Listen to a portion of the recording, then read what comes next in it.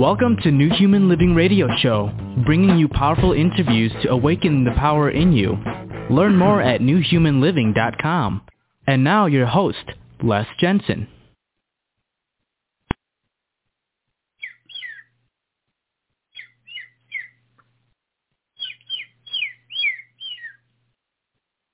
Oh, really? And then what happened?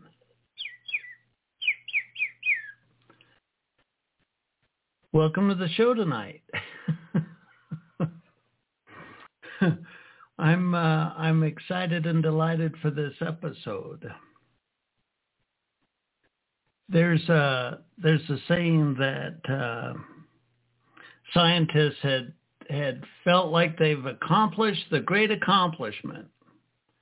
And so they call up God and they say to God, God, we have figured it out. We have figured out the miracle of life. We can create life. And God says, oh, really? Tell me how you do it. And the scientist said, well, first you take dirt. And God said, whoa. Time out. Get your own dirt. We're attached to nature at the hip. Pinch your body. Pinch your body. Where were those atoms before your mom and dad were making whoopee? Before you were conceived. Your body is indeed nature itself before you came along. And humanity is not responsible for nature in a fundamental way, but we're certainly on the hook for how we interact with nature or how we neglect or abuse nature. Nature doesn't need any guidance from us. Nature's got 1 billion plus years experience, if not more. Just look up at the night sky and look at the inconceivable depth of all the galaxies and universes. Those are all stages where nature's expressing itself. Tonight, the topic of the show is conversations with birds, and our guest tonight is Dr. Alan Powers. I think you're going to like this episode.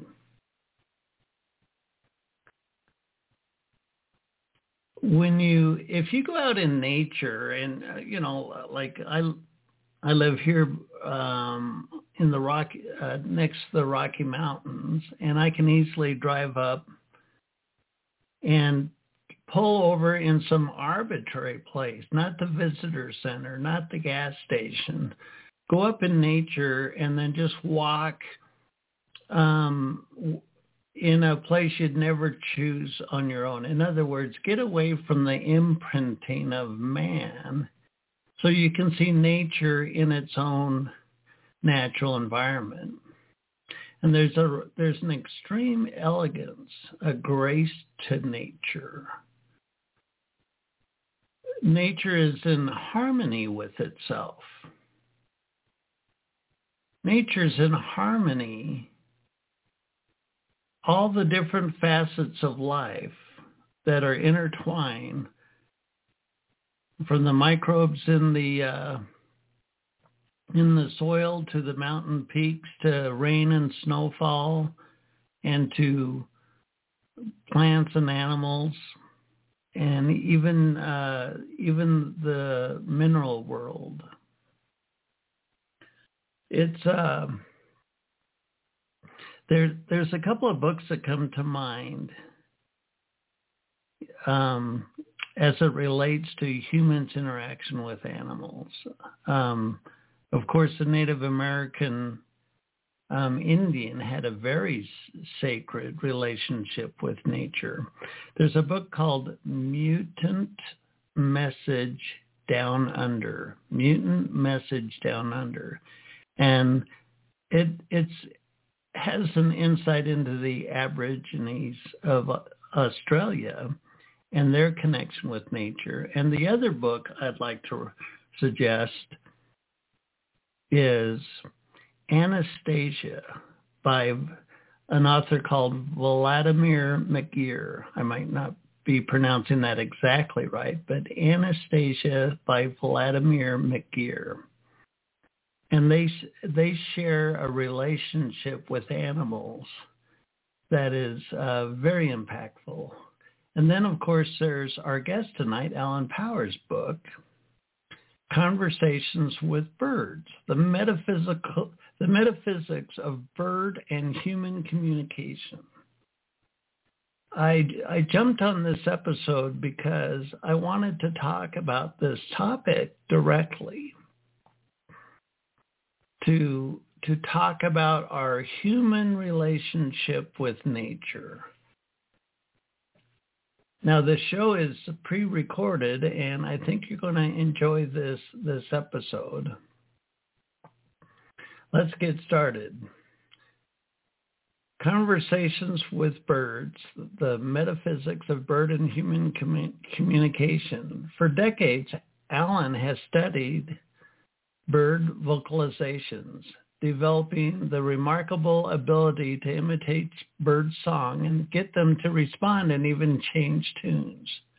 Through his years of study, he has discovered that birds can teach us important lessons about the world. Imagine that. Nature teaching us. Birds can teach us important lessons about the world and about ourselves. As Alan explains, by communing cross species, we can reach out to the timeless interconnected web of all of life, past and present. Join me in enjoying this episode. Have a listen, and I'll talk to you on the other side. Enjoy. Welcome to the show, Alan. Thank you so much. It's a pleasure and an honor to be on it. You know, I was really delighted with the subtitle of your book, Conversations with Birds, the metaphysics of bird and human communications. When I look at your bio, I see quite an academic background, and metaphysics tends to kind of lay on the fringe of that. What brought you to write a book about the metaphysics of bird and human communication? Well, that's a great question, and I have to say that I was in the book, in the manuscript I wrote, I was writing about the birds' metaphysics that they thought perhaps by the dawn chorus, which all birds participate in, that they were helping the sun to rise, that it was a metaphysical act in that sense. And I think my editors up in Vermont decided actually there's a lot more in the book about this, and from the perspective of what is behind the physical, because I do emphasize the physical making of bird sounds, because when I read at the Brown University Science Tower I was writing for the first version of this book in the 90s, 1990s and early 21st century. The professionals were all recording birds and playing the recording back to the birds, which would then attack the speaker because they did not want to hear themselves. They, unlike humans who love to, I'm honored when anybody imitates me. Birds have unique spoken or whistle language, and so they're perfectly happy to hear someone else. For instance, a chickadee, something like that, and the other one will answer back a quarter tone lower. Now, to the human ear, that's not much, but to the birds, it's a huge amount. Birds have better ears and better language, arguably, than humans do. Do you think they articulate across the spectrum of sound with more resolution and intention than our human demeanor? That's a wonderful question. I can't say that they do with more, but when you think about it, for us to go, for instance, to Mexico or to South America, we book a flight, etc. They do it on their own. And so you say, well, that is really remarkable. A bird brain is not a bird brain, It's not nothing. And the hummingbirds, when they go, and very often they do not cross the Caribbean. They often stay on one of the islands or Florida, etc. But when they make it across to South America, I read that they have something like 2 minutes to get a supply of sugar before they die. Wow. It takes every last bit of their energy to do that, So, anyways, so maybe not more, but in some ways more. They're dealing with a huge motion. If I walk out my door and spend a half an hour walking, great. I've gone 2 miles, 3 miles. They can do 2 or 3 miles in 10 seconds sometimes, So they're dealing with differences, and I think they do have their language expresses a lot.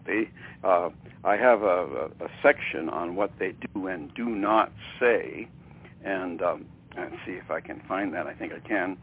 Birds are tasteful conversationalists. This is on page 61 of my book. They do not talk about digestion in restaurants, nor about flatulence, though all those seeds and berries must do something. They do not converse about their health problems, about Dr. Bierstein's latest discovery from the blood test and his consequent recommendation of what trendy drug you've seen advertised on TV. Nor do birds talk at great length about sports teams in their sumptuous stadiums. I'm thinking of TV and what we watch. About the latest contract negotiated with this knuckleballer or that quarterback. The stadiums they evaluate only as nesting sites. Birds' stock portfolios are remarkably thin, though some few species do hoard, and their discussion of investments can be summed up in the seasonal ebb and flow of sunlight. They do chatter a great deal about weather, and rain causes many to sink into silence. Not robins, though. Even among humans, the avian ability to discuss weather instead of serious subjects has always been a sign of good breeding, and birds are nothing if not good breeders. The migratory species would probably watch the Weather Channel before they migrate if they knew human language. Certainly butterflies should too. When Hurricane Bob tore through Rhode Island at 110 miles an hour, I saw dozens of monarch butterflies caught in their migration, swept backwards at very high speeds. In fact, I suspect birds have their own weather channel, or at least weather reports. Last October, I heard around sunrise very rapid 16th note triplets, an ascending minor third. 2 beats a second, 12 notes in a second. That was a familiar Carolina wren, but faster than I have heard it. Perhaps the speed reflected the temperature. I do know that Harlow Shapley, the astronomer that I knew in the summers out on Star Island, once created an accurate thermometer from ants because their speed varied as did the temperature. In the case of ants, they were the opposite of humans, walking faster in the heat, slower in the cold. And I think that Carolina wren's October morning song is essentially a weather report. So I think they do talk about certain things maybe a little better than we do, winds and weather, and certainly the air of flight and stuff. But not everything, certainly. I don't know. I think birds have a metaphysics when they think they're raising the sun, but it's not the way we would in our tomes, philosophical tomes of metaphysics, Aristotle's metaphysics and things.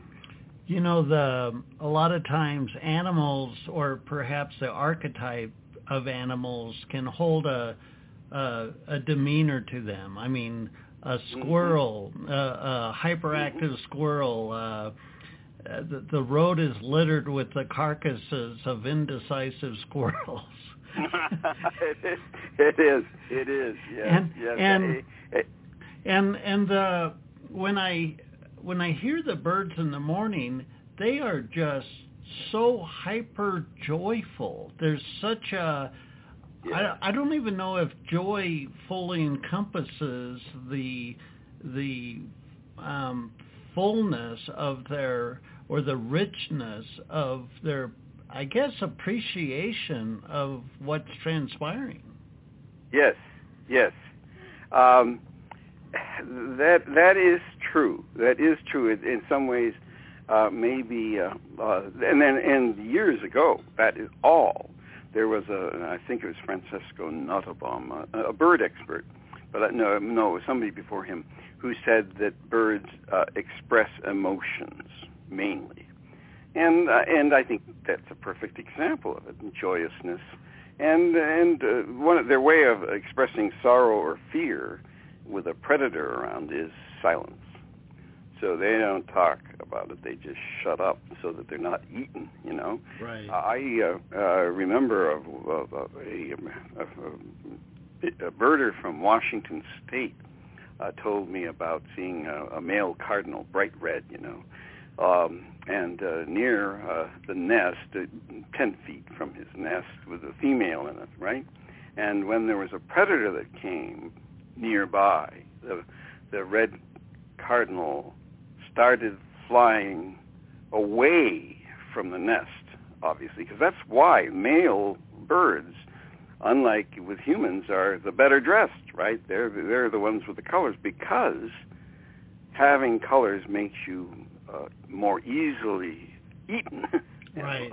More available to the predator. And this bird, this cardinal, started to fly away, and the predator got him within a second. No problem. The predator had no problem seeing red and catching the red. I do have something I'd like to say about trying to teach a bird a song. This is an oriole, which is the closest we have to the British blackbirds, which do piano songs. They do the notes, the diatonic scale. But orioles do something very close. And once I heard one make 3 short notes, and then 2 glisses, a minor third lower. What I tried to teach them, it sounded a lot like the beginning of Beethoven's most famous theme, starting the 5th Symphony. The only hitch was the 4th note glissandos down a half step, so it went, making it a major third. And so I tried using the bird's tonal flexibility and whistle the 5th note a half step plus a quarter tone higher. And then it did it, sort of. It was a little flat. The bird did it. I had preached to a bird. His first 4 notes sounded almost exactly like the first 4 of Beethoven. And truth to tell, the 5th note was a quarter tone lower than Beethoven, but close enough for union work, as musicians said. But after about 3 times, I thought, okay, this is good. I'll try the next thing. But having succeeded with the 1 note, I heard nothing now. That last one blew his mind, or my cover, as an oriole. At any rate, that oriole could not conceive or perform such a note in such a sequence. It was a outre, a gaffe, a breach, a solecism, if not a faux pas. But I must have sounded like an overbearing megalomaniac crazy to close the conversation, for after all, who was he talking to? Beethoven, that eclipse of a composer. But I must say the oriole's instinct was like the German composers. That descending 5th interval in Beethoven comes much, much later. It goes.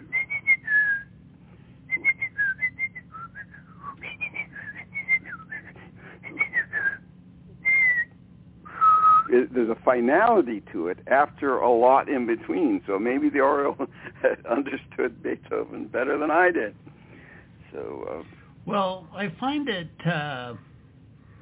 compelling because leading up to this interview, I've thought of all the different stories I've heard of animals. For example, I've heard that when there's a flood, elephants will walk up a hillside and just stop at a seemingly random part of the hillside, but time will prove that where they stopped is where the water stopped as well. In other words, as the flood came, they knew how high the water was going to go.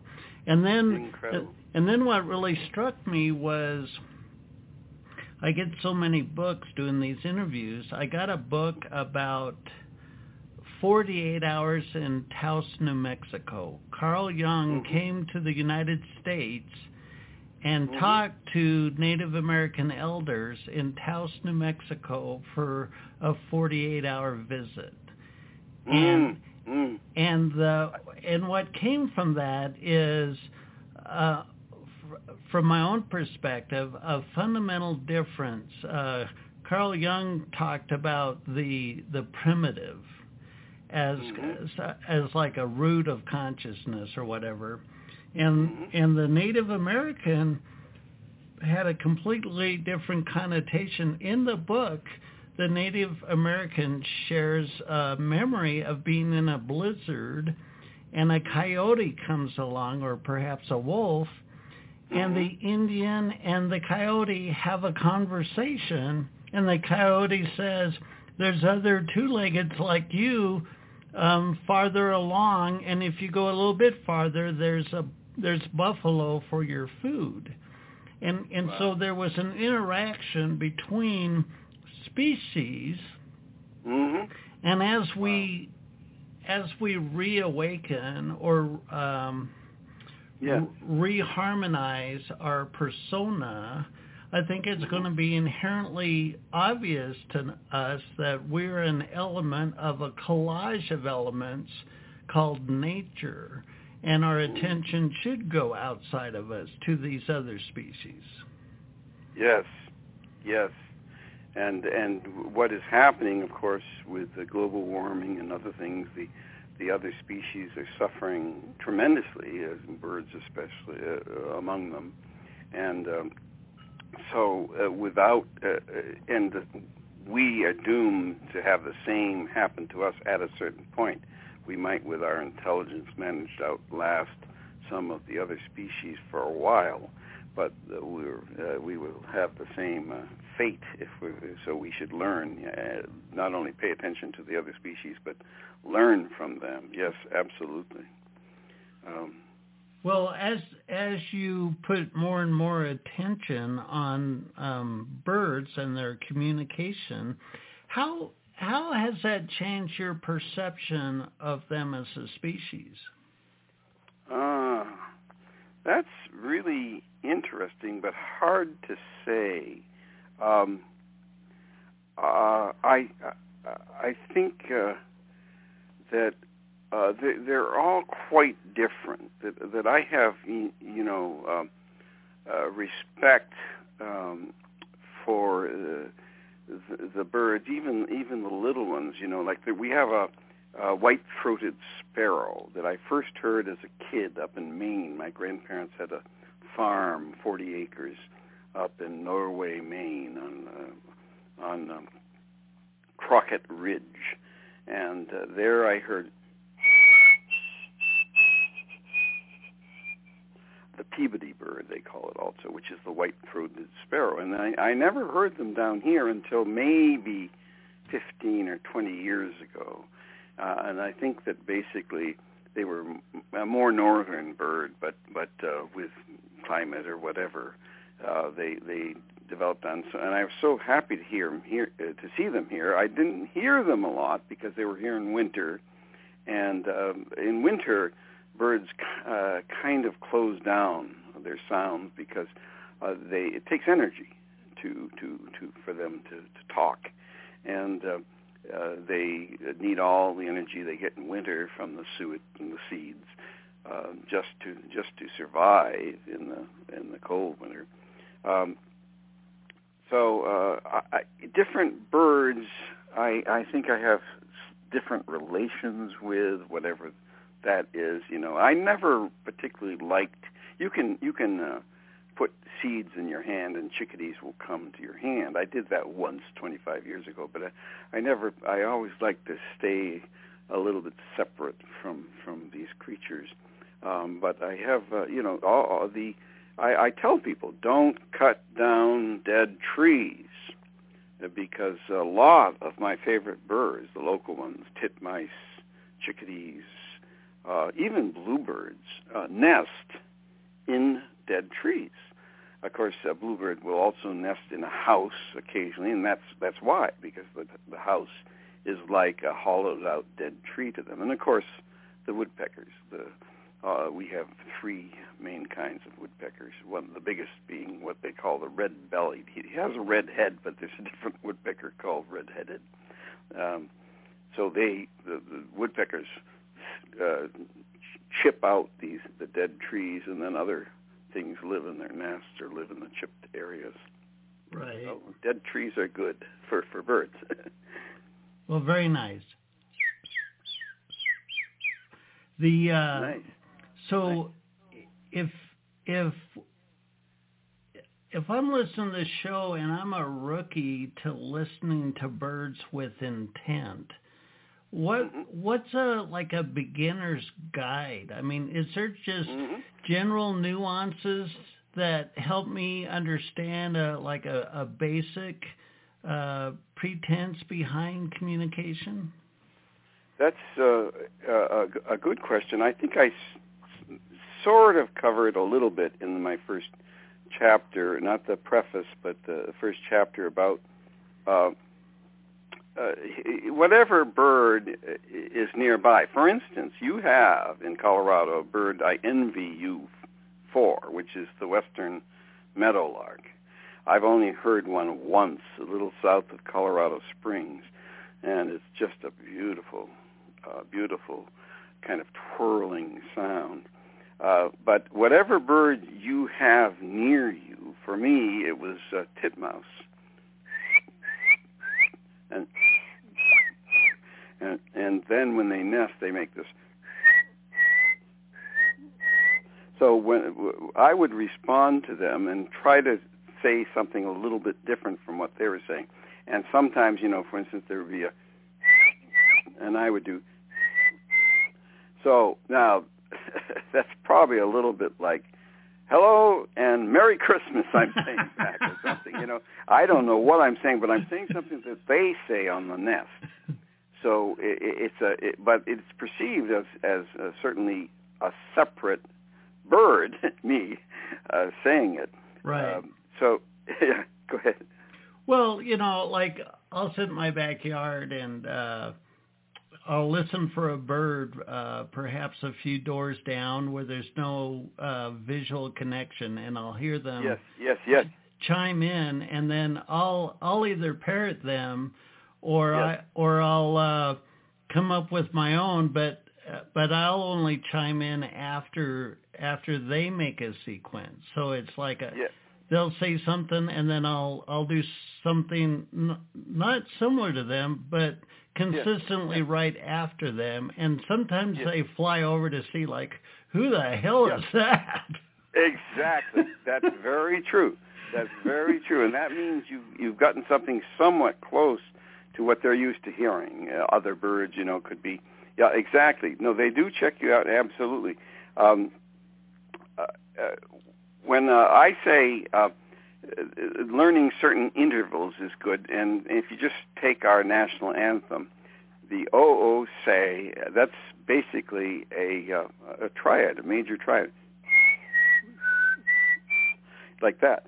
So if you just do the first two, that's a minor third. And that's a common interval. Then there's the fourth, which is which is somewhat common, made by robins in between their burbling. If they do the fourth in between. So if you do, that's a fifth, which is a major thing. But my friend a birder and expert violinist too, and composer in Australia, Hollis Taylor, told me about the pied butcherbird. I always think that the wood thrush, the American wood thrush, is the most beautiful bird song in the world because it's a pentatonic song. It does this.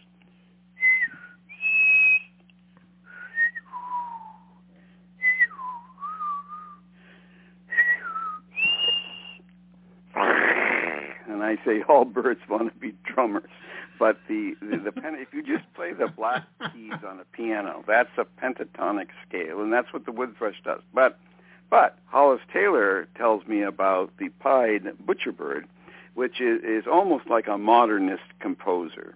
He does some intricate things, including the augmented fourth or diminished fifth, which is called a tritone, which is only used in very modern classical music, and that is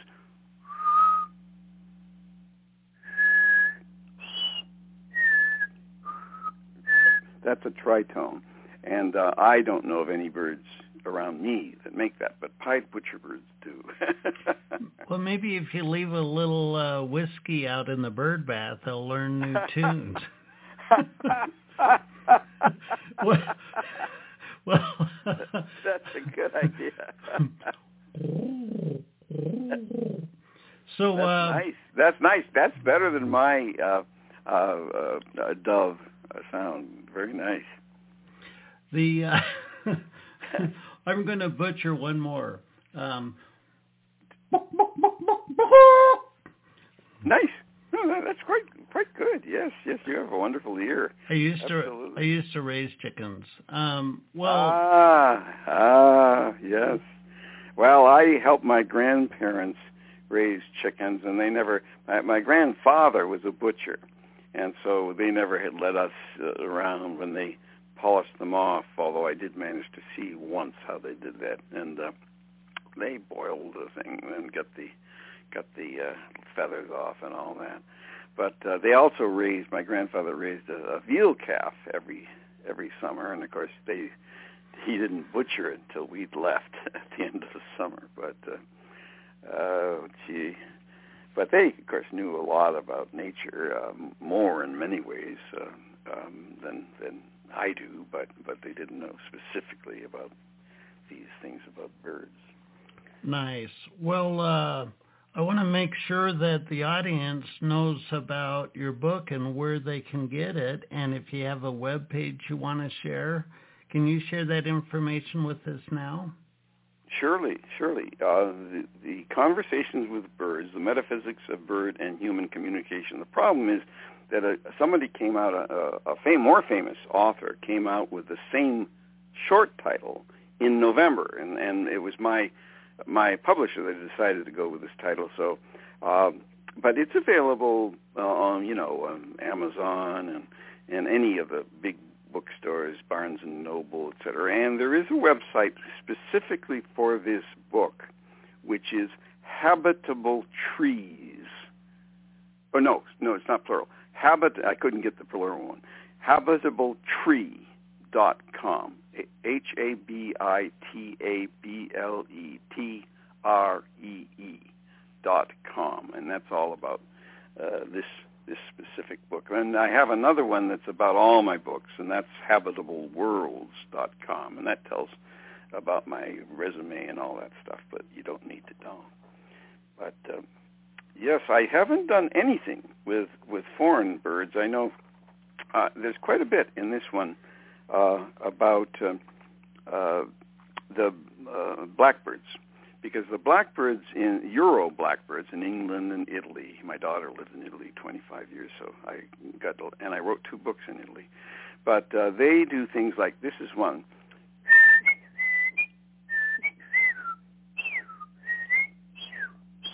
that's one that I actually have the notation for in my book, and that was one I heard in Dorset in England. And what they would do is fill in. That was just the part they would repeat. Blackbirds are incredible composers, and they would repeat that every 10 measures or something. But then they would add notes in between. I have actually 72 measures of a blackbird I heard in Dorset that I notated. And sometimes when I give readings, I bring along the music and try to do some of those.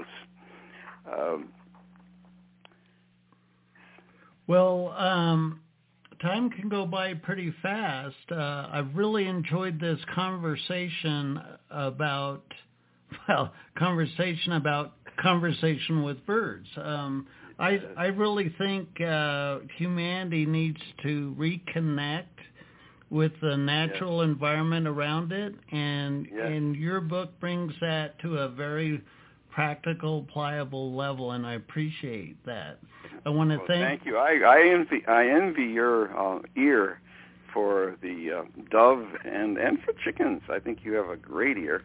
I'll say one last thing about music here. The titmouse that we have is one of the first things that it's simple. But it also is very close on page 125 of my book to Mendelssohn's Italian Symphony.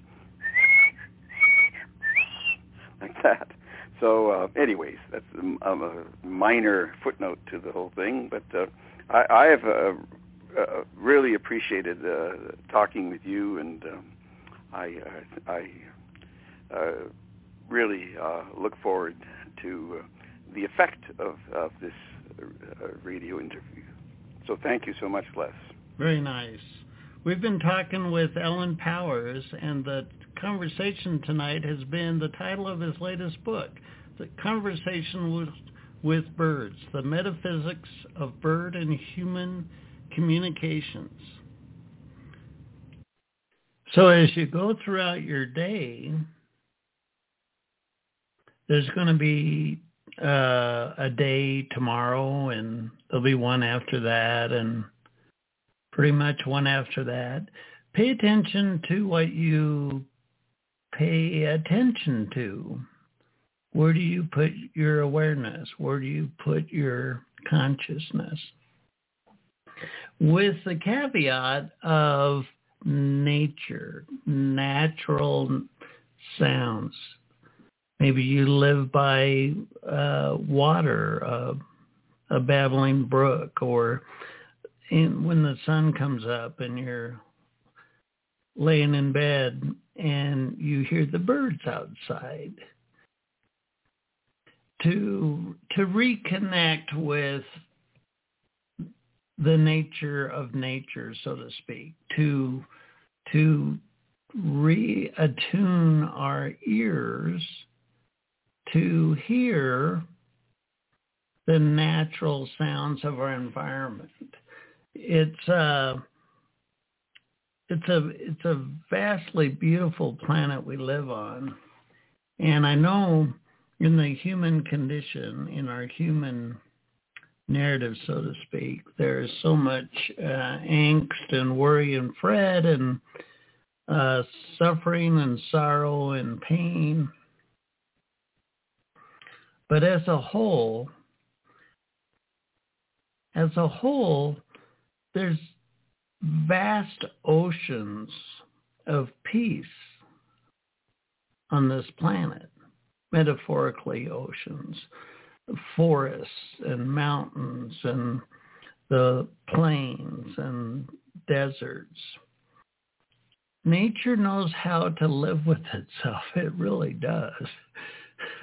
Humanity could probably leave the earth, and the earth would be just fine. It doesn't need the mindset of man to coach it. Our egos, our academics, we're the rookies here. We're the green beans, so to speak.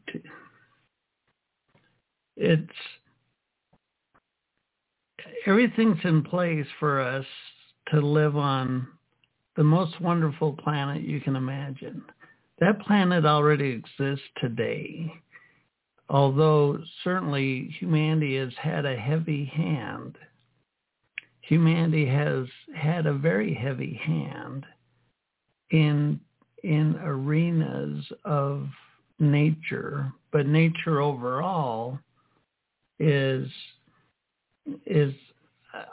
I could say compatible with itself, but it's already in harmony. It never left harmony. Sure, there's tsunamis and earthquakes and hurricanes, and those aren't very harmonious, and I get that. But once they pass, nature knows how to do it. It just knows how to do it.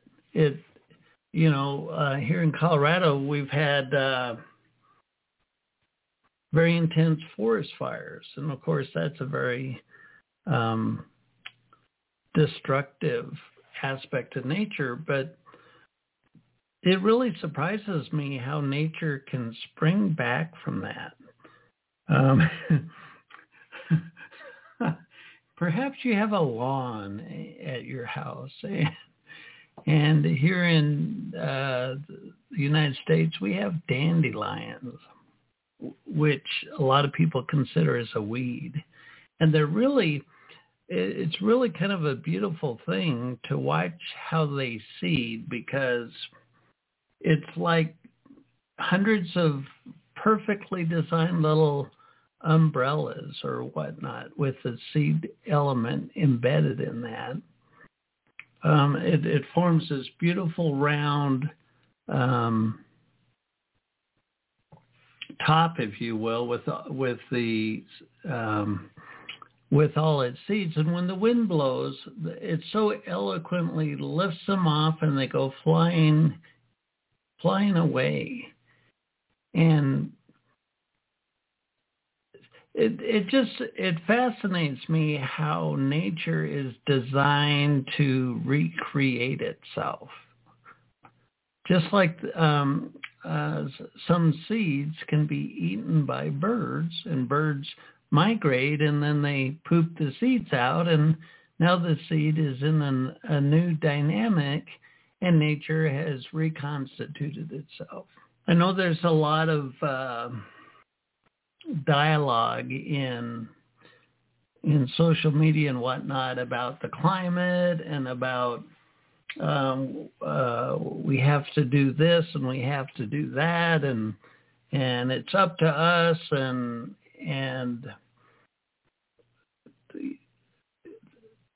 the way I see it is all that humanity has to do is be more graceful with itself, with its interaction with the world around us. As soon as we back off from any behavior that is destructive, nature will fill in the blank, no problem. It's been doing that for a very long time. And I mean, the more you look at nature, there's a real elegance to it. There's a real, I guess I'd say, wisdom to it. The way it's just so beautifully designed. Water rejuvenates itself. The air cleans itself. It's just a beautiful, beautiful thing, and we're just one part of a very, very vast collage of nature expressing itself. You know, when you're on social media and you click on something and you start seeing more of it in your feeds, every time you see a picture of nature, maybe it's a sea urchin or a flower, just click on it. And what you'll notice over time is as the engines give you more of what you click on, you're going to see more expressions of nature. I've been doing this for quite some time, clicking on pictures of birds and flowers and all manner of nature expressing itself.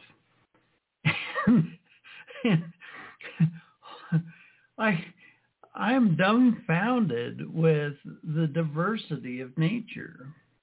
If you think of the human genome, humans are only the normal in Humanville. There's so many types of animals, so many types of nature expressing itself that are completely contrary to our human nature.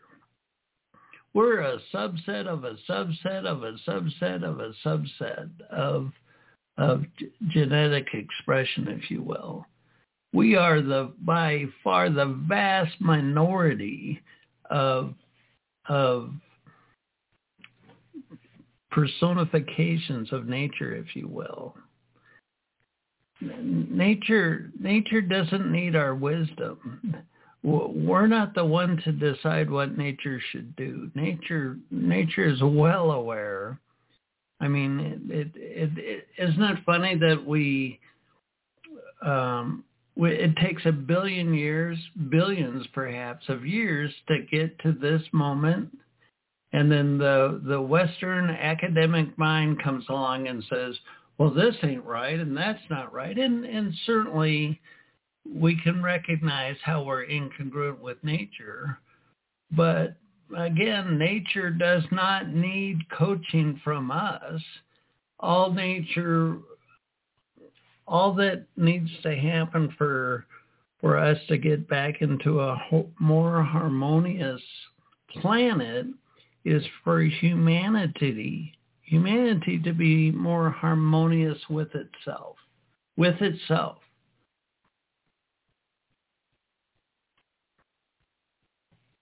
So pay attention.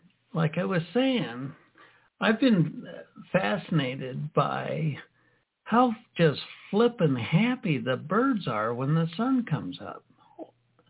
They're just the archetype of joy, of just super, super excited. The joy that birds have day after day after day after day, they're really tireless with this. I guess I would put my own spin on it to say appreciation. Maybe their song is an appreciation of another day. Maybe their song is the joy of seeing the sun come up for yet another day. What an exciting time to be alive. What an exciting time to be alive. Humanity is creating humanity's future. And we vote for our future every day. We vote for our future every day by what we put our attention on. Whatever we put our attention on, we'll get more of. So let's play around a little bit. So what do you want? What do you want?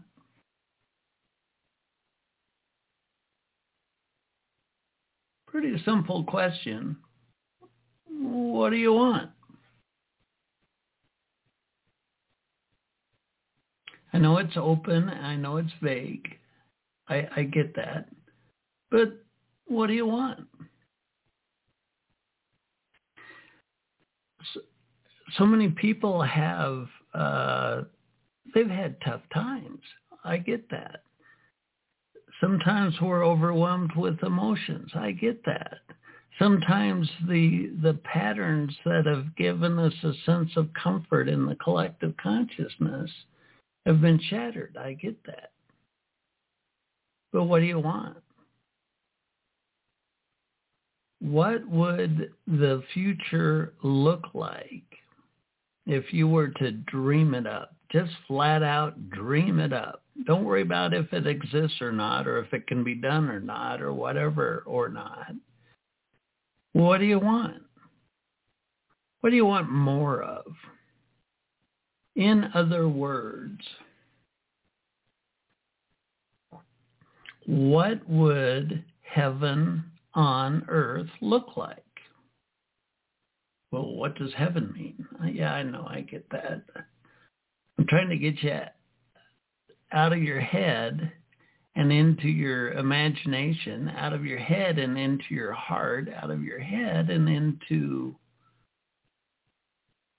a new idea of what do you want. When we daydream, when we imagine our future, we're literally opening up the quantum field or the quantum mirror. We're opening up the possibilities of new narratives, new outcomes. What do you want? I'll share a little bit of what I want. I want everything that I need to sustain my life to be easily reproducible within a very small distance, 5-10 miles of my home. In other words, the fuel I use, the food I eat, everything that I need to sustain myself to be easily reproducible in my community. I want that.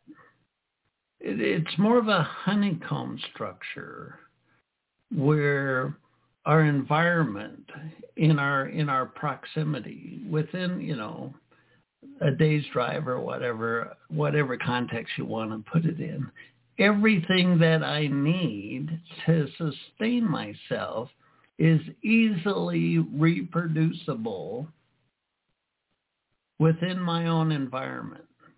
I'm not getting something from thousands of miles away. I don't have to have, say, for example, crude oil. You put gas in your car, right? You put gas in your car and turn the car on and go putting around. Well, if I give you 1,000 gallons of crude oil, this is where gas comes from. If you have all that crude oil, could you make gas? No, you don't have a gas refinery. Is there a gas refinery within 5 or 10 miles of your house? Probably not, maybe for some. Every time we're dependent on something that we can't reproduce ourselves, then our ability to be self-sustaining within our own little ecosystem is lost. So my idea of heaven is everyone is able to take care of their fundamental needs within relatively close proximity of where they live. And so, the Suez Canal gets blocked and shipping stops and now what did I see the other day?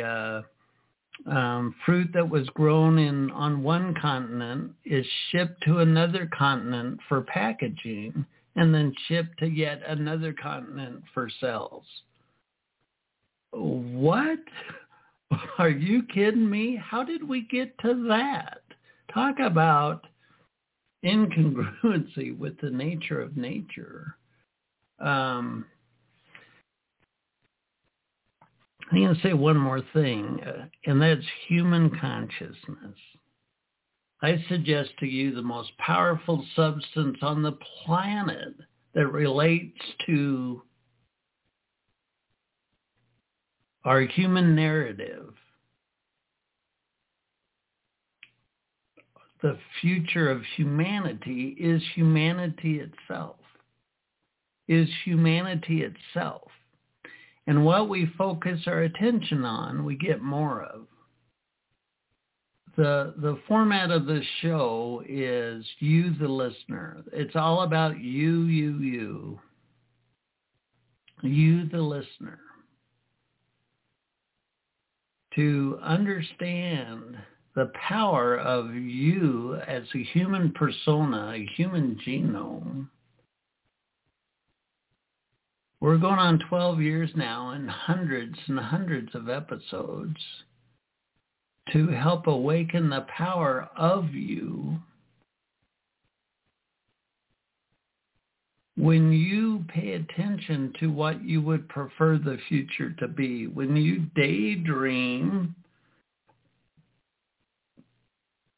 what you would like your community to look like, to feel like, you're seeding the seeds of our future. And so to daydream what heaven would look like for you allows the opportunity for a new dynamic to come into the consciousness of the human narrative, seeded through you as you. How cool is that? Pay attention to what you want. Focus on what you want. Talk about what you want. That's how the world changes. What an exciting time to be alive. I'm very, very excited for humanity. I mean, this show over the years, the power of the human persona is such a phenomenal thing. And when we come to terms with who we are and then get focused about what do you want and get clear about that and then step into that, we'll literally create the future that we prefer. It's to make it a conscious choice is a very powerful thing. I've really enjoyed tonight's episode, Conversations with Birds, and our guest, Alan Powers. What a great guy. I really like how his passion to understand another species in an intimate way is impressive to me. I want to thank Alan again for being our guest on the show. Life's an exciting thing when you learn how to show up for it. I want to thank you for spending this time with us. Here we are at the end of the show, and here you are too. Way to show up for yourself. Always a pleasure. This has been a New Human Living broadcast. If you're looking for spiritual resources, there's literally hundreds of podcasts just like this one, free online. You can find them at newhumanliving.com. If you sign up for the newsletter, I write a weekly blog that helps you contemplate the nature of nature, contemplate the nature of your own human genome, contemplate your own human potential. How powerful is that? I can say it's powerful because you are powerful. I want to thank you for joining us in tonight's broadcast. I appreciate you, the listener. Until next time, thanks for listening.